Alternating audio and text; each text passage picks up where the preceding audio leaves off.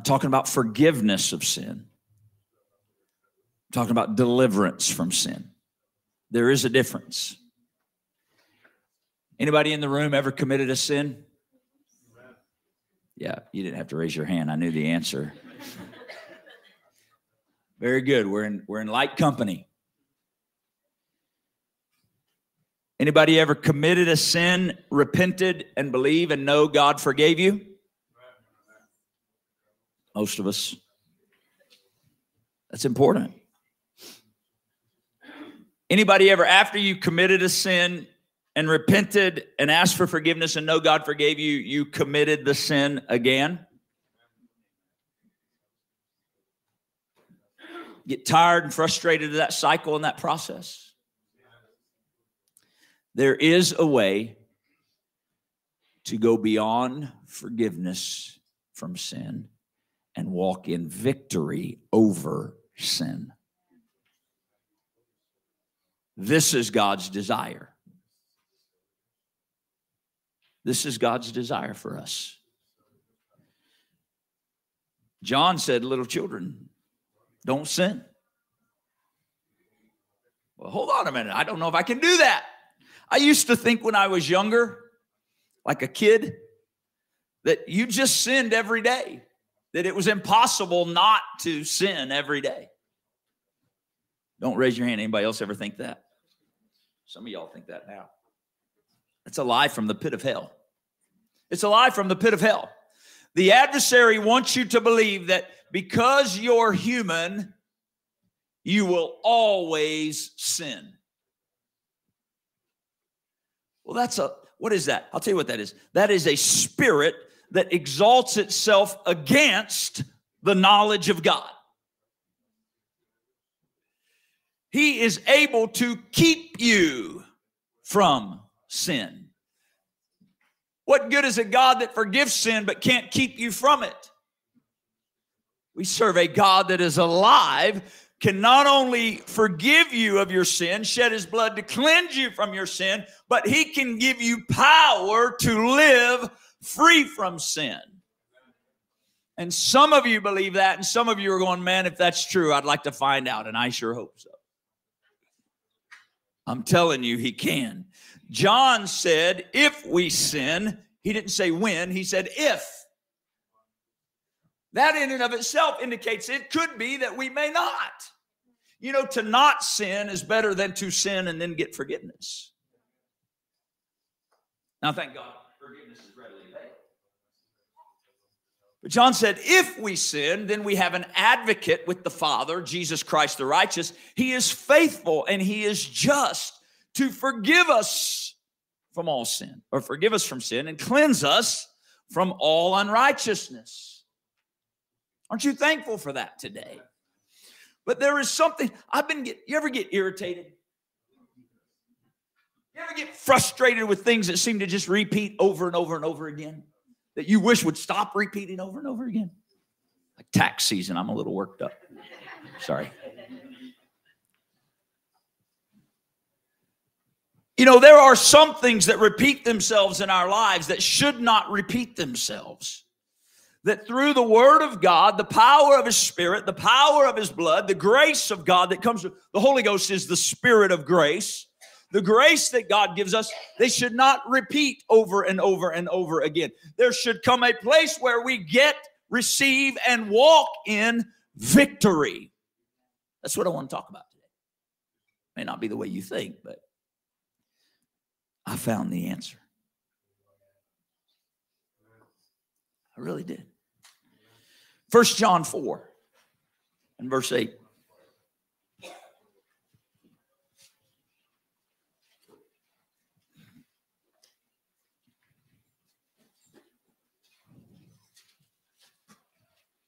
First John 4 and 8 says this. He that loveth not knoweth not God. I want you to notice those last four lines, or four words. For God is what? God is. Okay, it doesn't say God loves you. It says God is love. It doesn't say God expresses love. He does that. It doesn't say God manifests love. He does that. But it's very clear. God is love. It's what he is. It's who he is. It's his very nature. It's his very makeup. You and I can't wrap our minds completely around that. But it's who he is. To know God is to know love. To know the love here expressed is to know God. He that doesn't love doesn't know God. That's what John said, right? That's the first line. He that doesn't love, I know King James English. He that doesn't love doesn't know God. The word there is a word we've talked about. We won't take a ton of time around it this morning, but the word for love, matter of fact, all the words for love that we use today in the New Testament are all the same Greek word, agape. Okay, there's different types of love. We don't have time for all of them this morning. Phileo love, where we get the city Philadelphia from, right? The city of brotherly love. That's phileo love. That's like love between a brother, right? Some type of relationship. There is eros love. Eros love is like intended to be between a husband and his wife. It's where we get the word erotic from. But the world has taken and twisted this pure love, eros, and made it, and the enemy made it and brought it into, and people think it's eros, but it's not eros. It's fornication. It's adultery and it's perversion. But eros, the love that God intended between a husband and a wife, that's the other type of love. But agape love is unconditional. Agape love is unearned. Agape love is freely given. Agape love flows out of a place of such purity. That's who God is. God is unconditional. Agape love. God is love. John 3:16, most of you in this room could quote it. John 3:16 says, for God so what? He loved, he agaped. He so unconditionally, without cost to you and I, he so unconditionally loved the world that what did he do? Gave. He gave unconditionally, unreservedly. He gave his only begotten Son, that whosoever believeth in him should not perish. That verse gets misquoted, misunderstood so many times. It doesn't say whoever believes in him would not perish. That's what people want to make it say. It says whosoever believes in him should not. I can tell you, you should not go out the door without a coat on. But I saw a kid walking down the road the other day without a coat on when it was 17 degrees, and I thought, I almost wanted to pull over and say, hey, do you need a coat? I got one. Should not and would not are two different things. God so loved the world that whoever believes in him should not perish. Do you know there are people that believe in him that will perish? There are people that believe in God that will perish. Do you know why they'll perish? Love. I'm going to show you before we're done this morning. Love. Romans 5 and 8. I'm not going to just read scripture all morning, which would be okay if I wanted to, but the word is powerful. Romans 5 and 8 says this, but God commendeth his what? His love. He commendeth his love toward who? Us.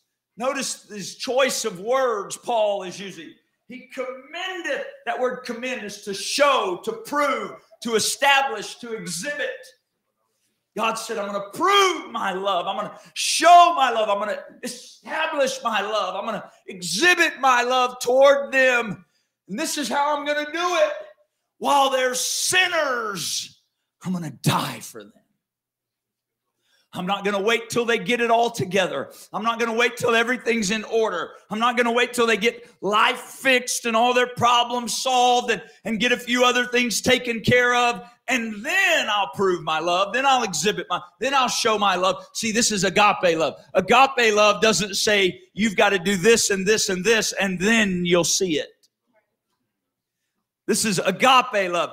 Unconditional. I'm not proving my love to you. I'm not commending my love to you once you show me you deserve it. I'm commending my love to you while you're a wretched sinner. That was all of us. God proves his love toward us in that while we were yet sinners, he died for us. That's love. It's agape love. Go back to 1 John chapter 4.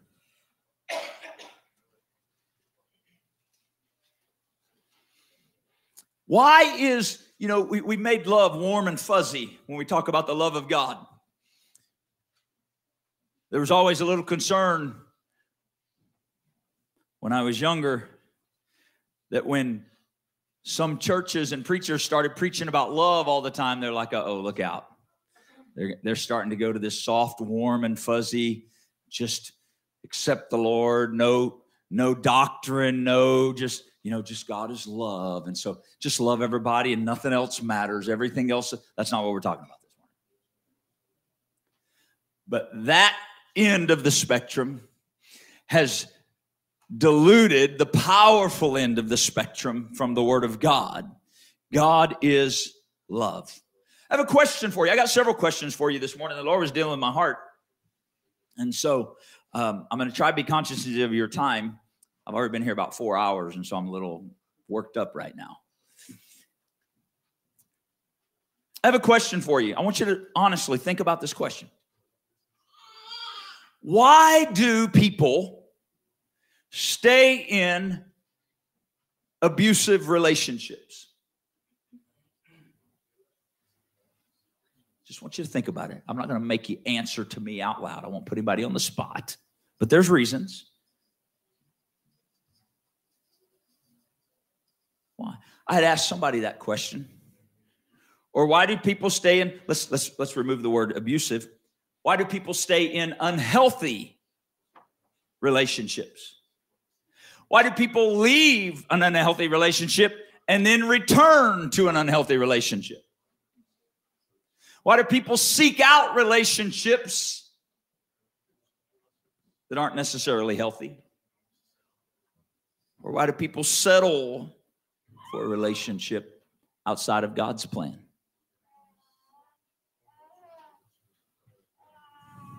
Is it love?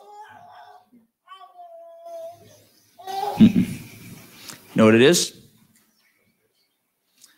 I asked somebody, they were helping me. I was having this conversation with a brother, asking some of these questions because of the way the Lord had been dealing with my heart. And they said, fear. I said, okay. I said, I think it's acceptance. And then it dawned on me as we were talking, of course it's fear. It's fear of rejection and the desire for acceptance. And so I can be in a relationship that's unhealthy, but I'm accepted. They accept me.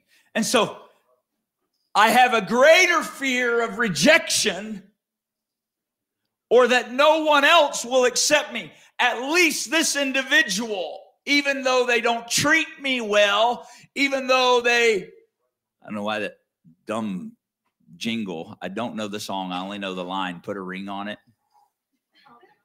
I probably shouldn't have even said that. Now some of your minds that go places, but. Right. Why do people endure these relationships without commitment? I'll tell you why.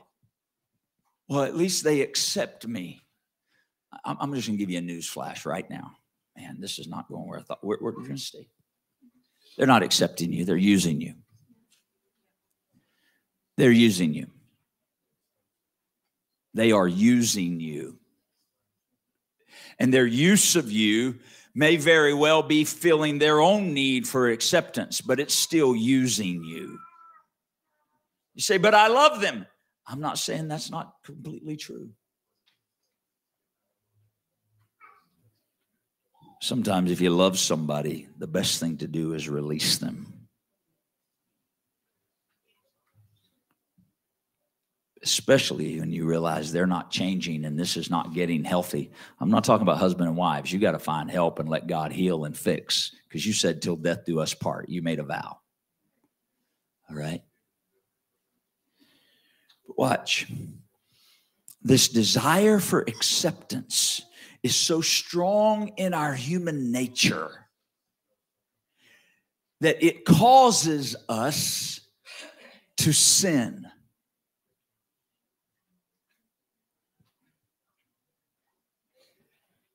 The desire to be loved was given to us by God, who so loved us, who is love, and he created us in his own image. Right? All those memorized verses, Genesis 1 and 27. Is that the right one? Thank you, Sister Melanie. She quoted 28 Bible verses to me this morning. That was one of them. Right? He created us in his own image. He's love. And so every one of us, when we were born, when he formed us, when we were born, there was something in us that said, I want to be loved. Why is it you can hold that little baby and they can look in your face and you can do something, they'll smile, and man, doesn't it just melt your heart? What's going on? They desire to be loved. And they know when you do something, you make those dumb sounds, goo, goo, got whatever you say. You say all these. No, we just turn into like these goofy people when we got a baby in our arms, don't we? Oh, goo, goo, whatever you, look, I feel goofy just trying to do whatever we do goofy stuff, don't we? Why? And what are we trying to do? We're trying to get that baby to smile, and that baby smiles, and oh, we love that, right? We're like, oh, look at that. So we do something else, and that baby learns early on. Even as a little baby, they learn. Oh, they seem to like it when I do this. You don't think there's a conditional response that they're learning in your process? What is it? It's built into the nature even of a child to be accepted. I want to be loved. Somebody love me. It's the cry of our world. Every one of us desired to be loved. And along the way, here's what happens. All of us, David said, was born. He said, I was born in sin. I was shapen in iniquity. In sin did my mother conceive me. Watch. And so here's what happens. You guys are going, hold on. I thought we were talking about victory over sin. We are. Here's what happens. Sin enters in. Want me to show you how it enters in? Oh, there's lots of different ways. Child becomes physically abused by a parent. And so fear begins to run that child because the child wants dad or mom to love them.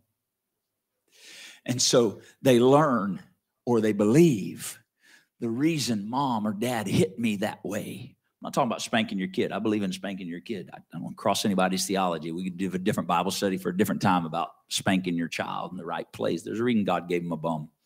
But anyway, I didn't call them a bum. I said he gave them one, right? So this isn't parenting class today, but what happens is a child, condition. The child wants to be accepted. The child wants to be loved. And they realize, oh no, my action brought something I didn't like. And so a child goes into this mode. I must find a way to please that man or that woman that did that, because then they'll love me and won't do that to me. The child doesn't understand. No, you don't. They should love you because of who you are. And they're acting on their own ill will. They're making a choice that's sin, and that sin is now impacted. No, you don't have to learn to be accepted by them. Your actions, love from somebody hear me. Maybe this is a parenting class for just a few minutes. Your children should be loved regardless of their performance. I don't love my kids more because of what they do or don't do. Do they do things that make me proud and make my chest sort of stick out and make me smile and say, man, you did great. Yes, but my love isn't rooted in that. I'm sure there's times my communication has led them to believe that.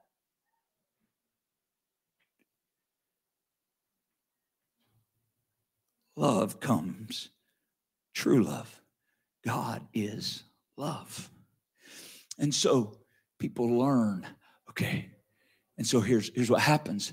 Rather than love working the way it should through that child, the child now begins to live based on fear. And so let's take that further, okay?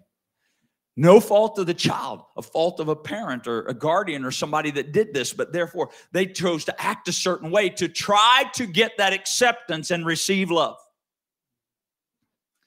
So what does a child do? That parent or that guardian questions the child about a situation. You with me? And the child, wanting to be accepted and pleasing and wanting to receive love, the child learns to sin. Where did that come from? Who taught them that? I remember the first time. I'm trying to remember the specific situation. I remember what I did. I don't necessarily remember the specific instance. That's probably good. Thank you, Jesus. One of my kids lied to me. Some of you parents may remember. It broke my heart. It broke my heart, Brother Mark. And all of my kids probably heard the speech somewhere along the way that said, "You will never get in trouble for telling me the truth. But if I learn that you lied to me, there will be dire consequences." So how does a child, you ever wonder how little Johnny at 3 years, I mean, the dude just learned to talk. Right? He barely, maybe he's 4. I don't know. When I was an advanced child. I was talking at 2, if you ask my parents, probably, but I'm sure I wasn't. I'm kidding. It's a joke. It's a joke. You know, like, I'll give this back. Don't worry. Don't get nervous. I'm not going to drink out of it. You walk in the room. You're like, who put that water bottle right there? Right? That tone. And little Johnny's like, what's happening? Little Johnny wants to be accepted. He wants to be loved. And he's afraid of the consequence of a wrong action. And his desire to be accepted says, not me, even though he did. You with me? You see how simple that is? And what happened? He stepped into sin.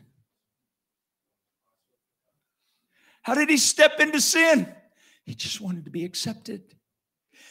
What did it tell me? He questioned the love of his father, if it was his father that asked the question. Or somewhere along the way, he determined, even at 3 or 4 years old, whenever that early age, oh no, the way Dad asked that question, the consequence will not be good. And the consequence is an expression of his love or lack thereof for me. And therefore, I think I'll lie to be accepted. Does that make sense? What's he doing? Is he really wanting to deceive his father or his mother? I don't think so. I don't know that he even understands at that age deception. He just wants to be loved. And in a moment, he makes a decision to sin. He doesn't even know it's sin yet, probably. But it's sin. Ignorance isn't, right? You don't get to go, well, I didn't know lying was a sin, therefore I'm not responsible. Oh, no, it doesn't work that way. I believe there's ages of accountability and God holding us accountable and stuff like that. So that's a different Bible study, a different time. But if I leave him uncorrected,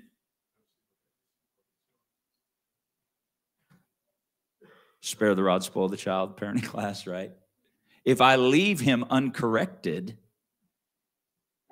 he begins to continue in that behavior. Why? Because he learns, man, I like people accepting me. I want to be accepted. I want to be loved. And so he continues in these patterns of sin. Why is it? I know it's a little different this morning. We're going to talk about victory.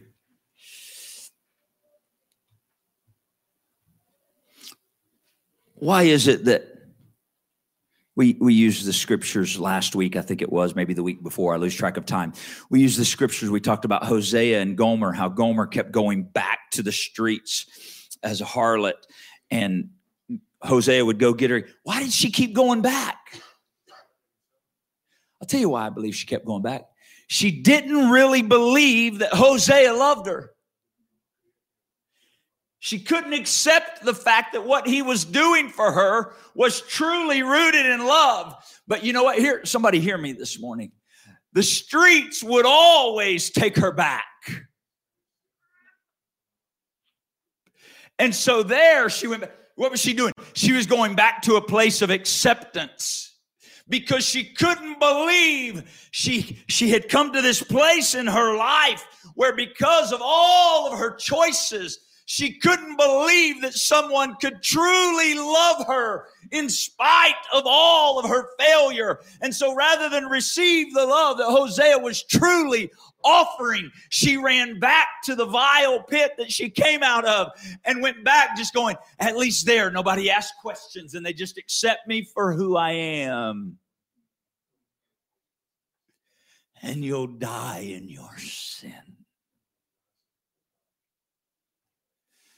God is love. For God so loved the world. Why is this so critical? Because when I know He's love, and I believe the love He has for me, it keeps me from sin. I no longer have to perform for His love. I accept it. Because I know His love for me is not based on my performance. Ever. Anybody ever know a hypocrite? Look around. Oh, I just hurt somebody's feelings. Every one of us. I heard somebody once say, man, I'm not going back to that church. There's so many hypocrites. Well, my goodness, where do you think you're going to find them at? I mean, let's be honest. Where are you going to find? You're going to find them at church. Why? I'm convinced. I realize this may not be 100% of the time, but I'd say probably 99.99% of the time. The reason that people are hypocritical at the root isn't because they want to be hypocritical. It's because they want to be accepted. They want to belong. And fear comes and works contrary to the love of God. Fear comes and says, man, you know what? If Elder knew that this happened, or that I was this way, so therefore what I'm going to do is I'm going to try to put on a front and act and project myself a certain way that's hypocritical. Then I'll be accepted. And then I'll belong to the... And the adversary keeps... This is why love should flow through the body of Christ.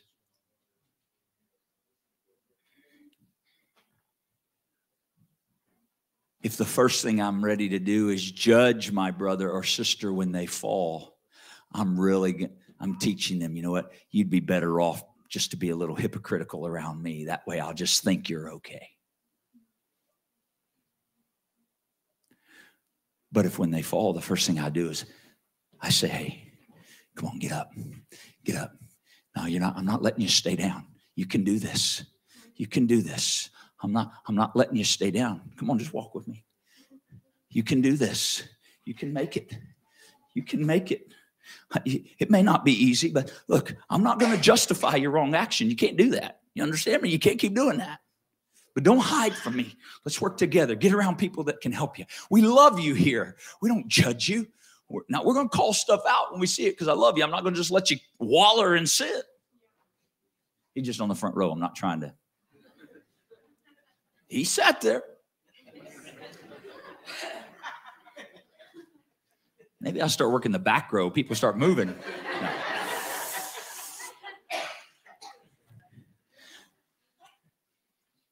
This is why the love of God should operate through the body of Christ. Okay? So if I see somebody and I'm like, man, they're hypocritical, the first question should be, do they feel the love of God that I have for them? Or is there a reason they can't be real around me? Now, we can't take that on in terms of like, well, it's my fault. You understand? I just need to make sure I'm exhibiting the love of God. But people become hypocritical because they want to be accepted. And it really happens at church because here we're addressing lives and life choices and sin and things we do or shouldn't do. And right, we're addressing that. And nobody wants to be like, oh man, I'm really struggling with that. So doesn't mean we air it out publicly necessarily. But we can go one to another. The scripture talks about confess our faults one to another. That doesn't mean, hey, let me come air out all my laundry with you, Brother Martin. Brother Martin, like, whoa, TMI, TMI. Right. Ladies, I'm just going to let you in on a secret. Y'all can do that with one another. Us men, we don't need all that. Not finding fault. I'm just telling you, we're different that way. Right? I can come to Brother Martin and say, hey, Brother Martin, I'm really struggling. I made a poor financial choice. I'm going to tell you a little bit about it, but I won't go into all the details. I don't want to be a hang up for you. Would you pray with me? Would you help me? If I was a lady, I'd go through a whole lot more details. I'd tell him where I went, what I did, how much I spent, whether I got any change or not, who was present when it happened. I'd tell him what I was doing before I got there and after I left what I did. He'd be like, okay, what is it we're praying about again?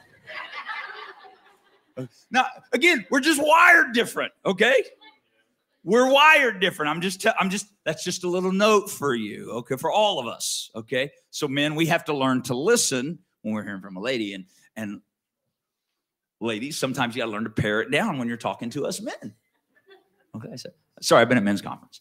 So, all right, but we confess our faults one to another. All right, this is part of that. So I'd accept it. God so loved. You want victory over sin? You need a revelation of the love of God for you. Amen. Really. If you want victory over sin, pray for, dig in the Word, and seek a revelation of the love of God for you. God so loved that he gave. He proved, exhibited his love for you that while you were still a sinner, he died for you. I don't know how else someone can prove their love. Watch 1 John 4, verse 16. Quickly. 1 John 4 and 16. And we have known, everybody say we've known. And believed, say we believe. We have known and believed the love that God hath. Where? To us. This is significant. We read over these verses so quickly. We have known and we've believed.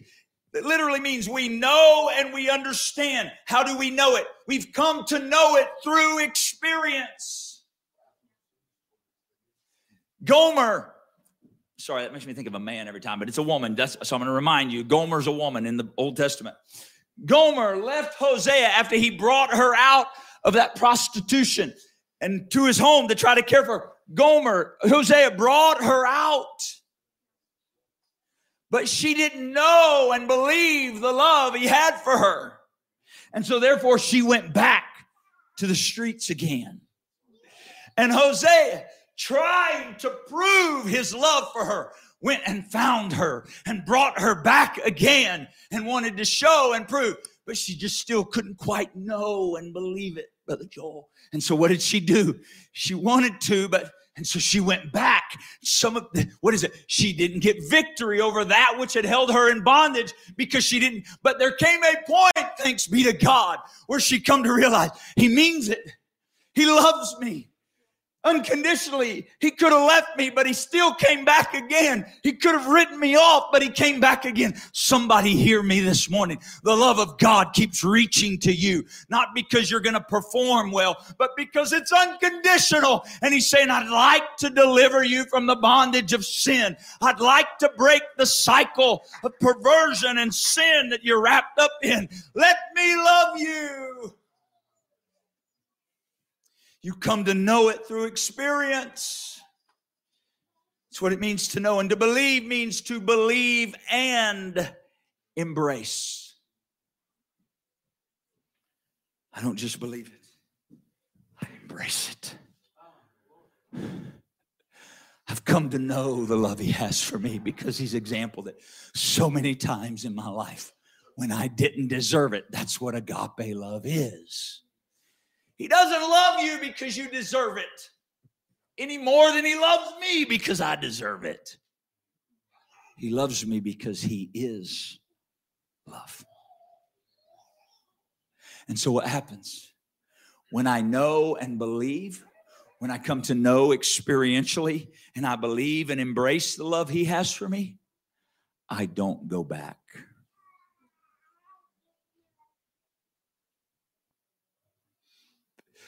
Why do I not go back? Because that acceptance cannot compare with what it means to be accepted in the beloved.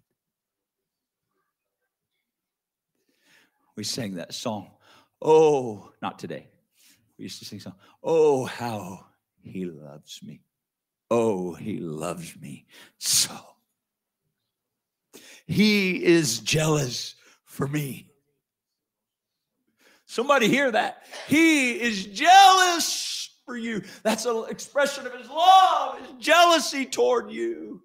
He wants you for Himself. He doesn't want to share you with the world. We have known and believed the love that God hath to us. God is love. He repeats it again there, just like in verse 8. And he that dwells in love dwells in God. And God, we need to learn to dwell in the love of God. When we dwell in the love of God, we will have victory over sin. Watch verse 17. Herein is our love made perfect. That's agape. You and I apparently can have agape love, our love. Herein is our agape made perfect or complete, that we may have, this is why, there's a purpose for this, that we may have boldness in the day of judgment. Because as He is, so are we in this world. We miss that line sometimes. We're like, well, when I get to heaven, that's not what it says. Herein is our love made perfect, that we may have boldness in the day of judgment, because as He is, so are we in this world. Now, I want you to watch something. That word boldness there, it's a unique word. It's pretty powerful to me. That word boldness literally means the opposite. Everybody say the opposite. It means the opposite of being covered with shame when you're standing in front of a judge. That's literally what the Greek word boldness right there means. That's how they described it. They couldn't even come. It's the opposite of something. You ever see somebody, maybe you've been this somebody like I have. Who put that water bottle there? I did. You might know what I'm talking about. Head drops, shoulders down. Don't even want to look in you. Right? Some people who are really good liars learn to look you in the eye and lie to you. But shame, I did. That word boldness there, it's the opposite of being covered with shame when I stand in front of the judge. How in the world is it possible to stand in front of the judge of all the earth and be free from shame. He loves me. He loves me. I've repented of my sin.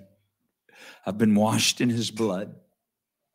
And when I stand before him, I realize I did not earn his love, but I receive his love. And I stand bold, unashamed, not because I'm perfect, but because his love toward me is perfect. And so I don't fear. Here's the rest of that. Here's the rest of that. Boldness, it's freedom to speak without reserve. Freedom to speak. But watch verse 18, because it's all a continuation. Notice there was a colon at the end of verse 17. Or no, it wasn't. Sorry, it was. Watch verse 18. There is no what? There is no fear in love. Remember little Johnny's afraid to tell Dad he put the water bottle there?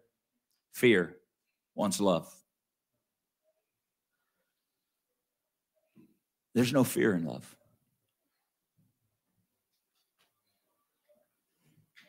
My child's not afraid to tell me the truth for fear that I'll not love them anymore. Now, they definitely want acceptance just like any other person. But somewhere along the way, we learn that being truthful with him who loves me, even when I fail, because he loves me, he won't judge me, he'll help me. He'll strengthen me. He'll enable me to do what's right. So we have to let the Lord heal these places in our... The word perfect there, perfect love. Still agape, but the word perfect is literally love that has been brought to its end, that is finished, that lacks nothing necessary to be complete. When I read that, I can't help but hear the words of Christ on the cross right before he breathed his last breath. Can you picture with me? It is finished. What's finished? The full expression of his love toward us. Perfect love. Love that is brought to its end, that is finished. His love said, it's finished. I've made the full expression of my love to them.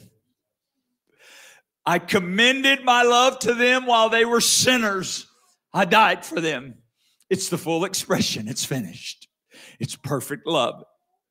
Now he waits. Will they accept what I've offered? Or will they continue to operate in fear and thereby give room to sin rather than walk in the power of the love of God that gives us victory over sin? I keep going back to that story of Gomer and Hosea. Once Gomer truly received the love of Hosea, she didn't go back. Why? She knew this love's real. That's not. I have no desire to do anything that hurts this relationship that's been rooted and birthed and found in pure, undeserved, unconditional love. And because it means so much and I receive so much that I do not deserve, how could I go back? Because I've learned to love him as he loves me. What happens? The love of God comes. And all of a sudden, it reciprocates back to him. And so, it's David in Psalm 51. Remember that? Psalm 51 is the psalm that David wrote in his repentance after the prophet Nathan had come to him and said, you're the man, after he had sinned and had committed adultery with Bathsheba and had her husband Uriah killed. He writes the 51st Psalm, and he makes this statement. He says, create in me a clean heart, O God, and renew a right spirit within me. What do you mean, create in me a clean heart? He makes this statement. He says, against thee and thee only have I sinned. What do you mean, David? You sinned against Bathsheba. You sinned against Uriah. No, see, David understood something about love and repentance and forgiveness and acceptance. He understood, when I sin, I violate the relationship with God that's more valuable than any relationship in my life. And if this relationship's not right, nothing else matters. I want this relationship right. And so he said, against thee and thee only have I sinned and done this evil in thy sight. So what happens when I receive the unconditional love of God and I come to know and believe experientially and I embrace the love of God? It keeps me from sin because I value the relationship so much that when I even consider stepping back, like, why would I do that?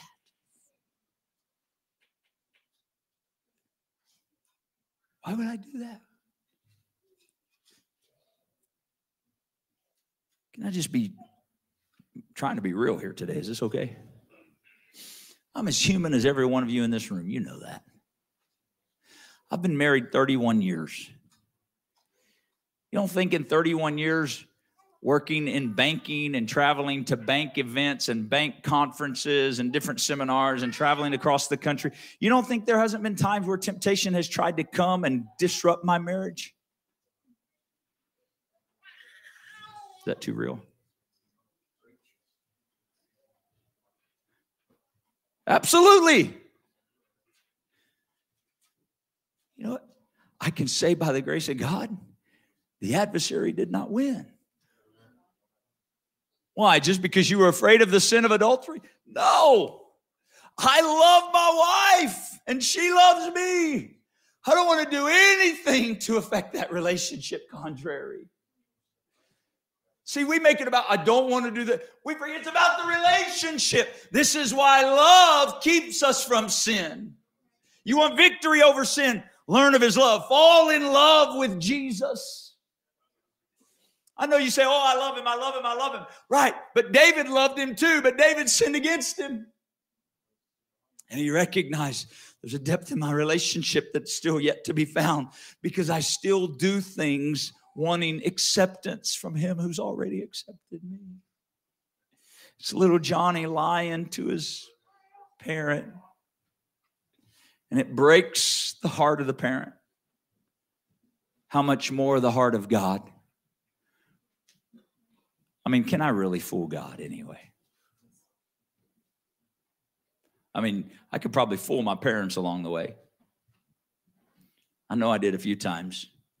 The Lord really dealt with me about some of these things. It was like more than 10 years later, I went back and sat down with my dad one time. And I said, Dad, I just needed to say some stuff. I just started confessing stuff. I don't know if anybody's ever done that.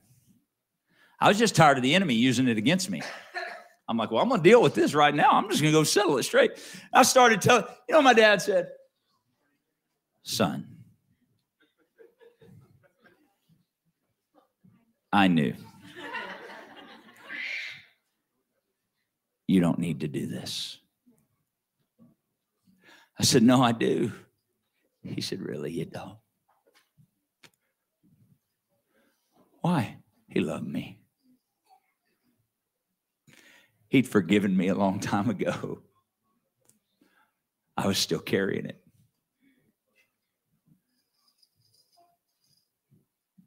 The Lord's forgiven many of you a long time ago. You're still carrying it.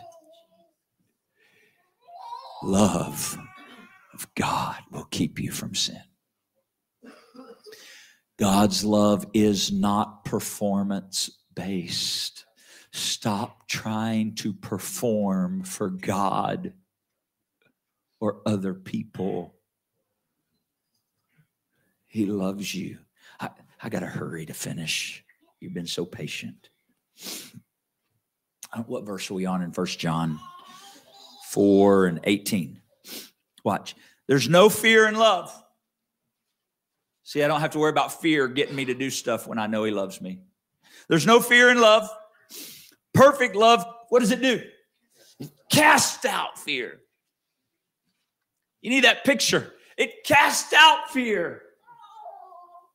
I'm afraid of rejection. Right.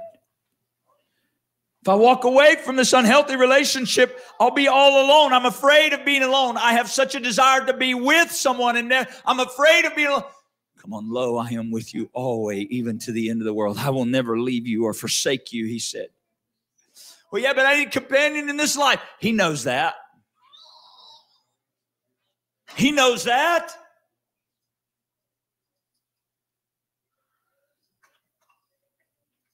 Perfect love casts out fear. Why? Because fear has torment. I want you to watch something, that word torment.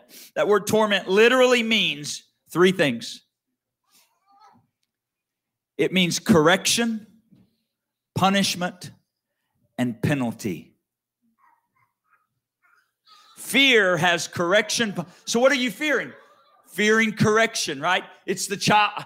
Who set that water bottle there? Not me. Torment, fear of correction. Fear of the penalty of my wrong. Fear of punishment. And so my fear of consequences says sin is easier than responsibility.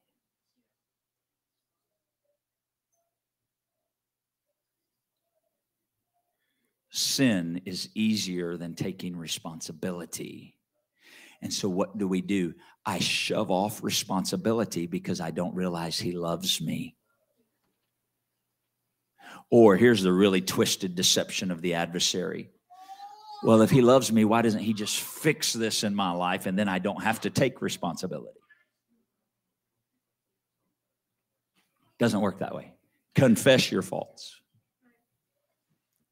If we confess our sins, he is faithful and just to forgive us our sins. We don't want to accept responsibility.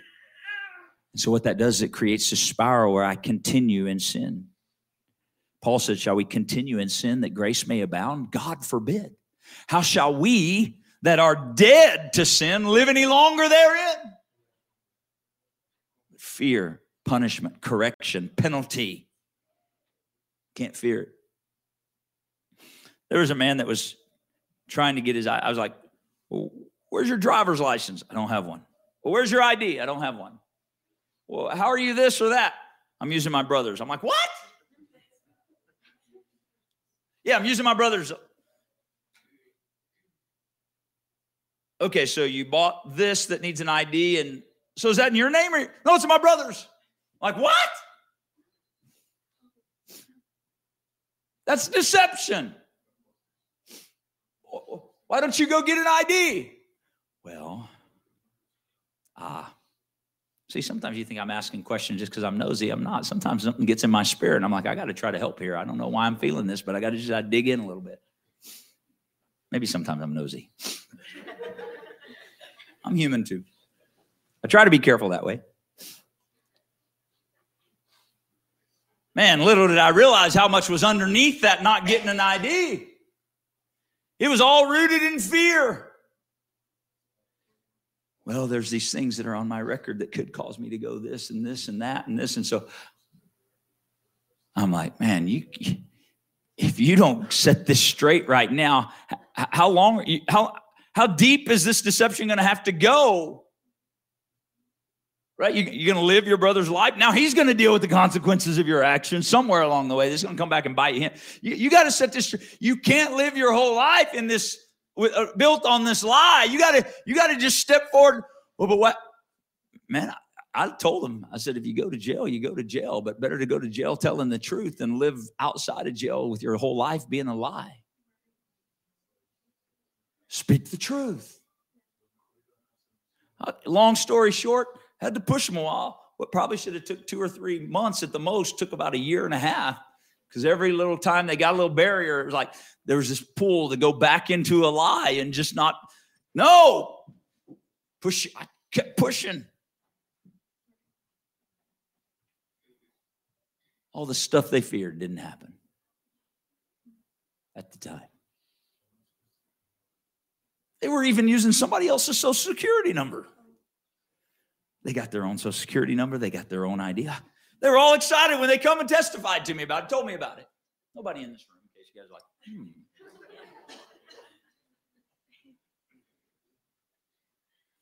I do work with people sometimes that aren't in this room, you know. What was that?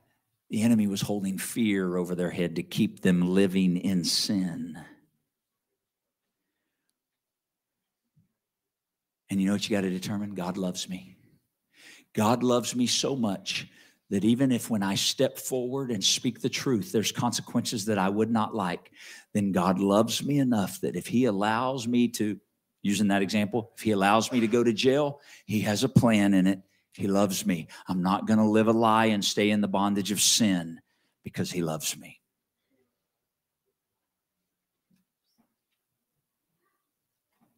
Love is the answer to victory over sin. Identifying with, accepting, and receiving the love of God. I finish here. Please stand with me. That way I'll remember I said I'd finish.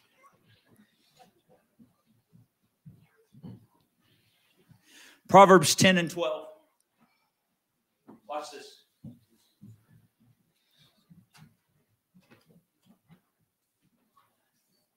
Proverbs 10 and 12 says, hatred stirs up strife.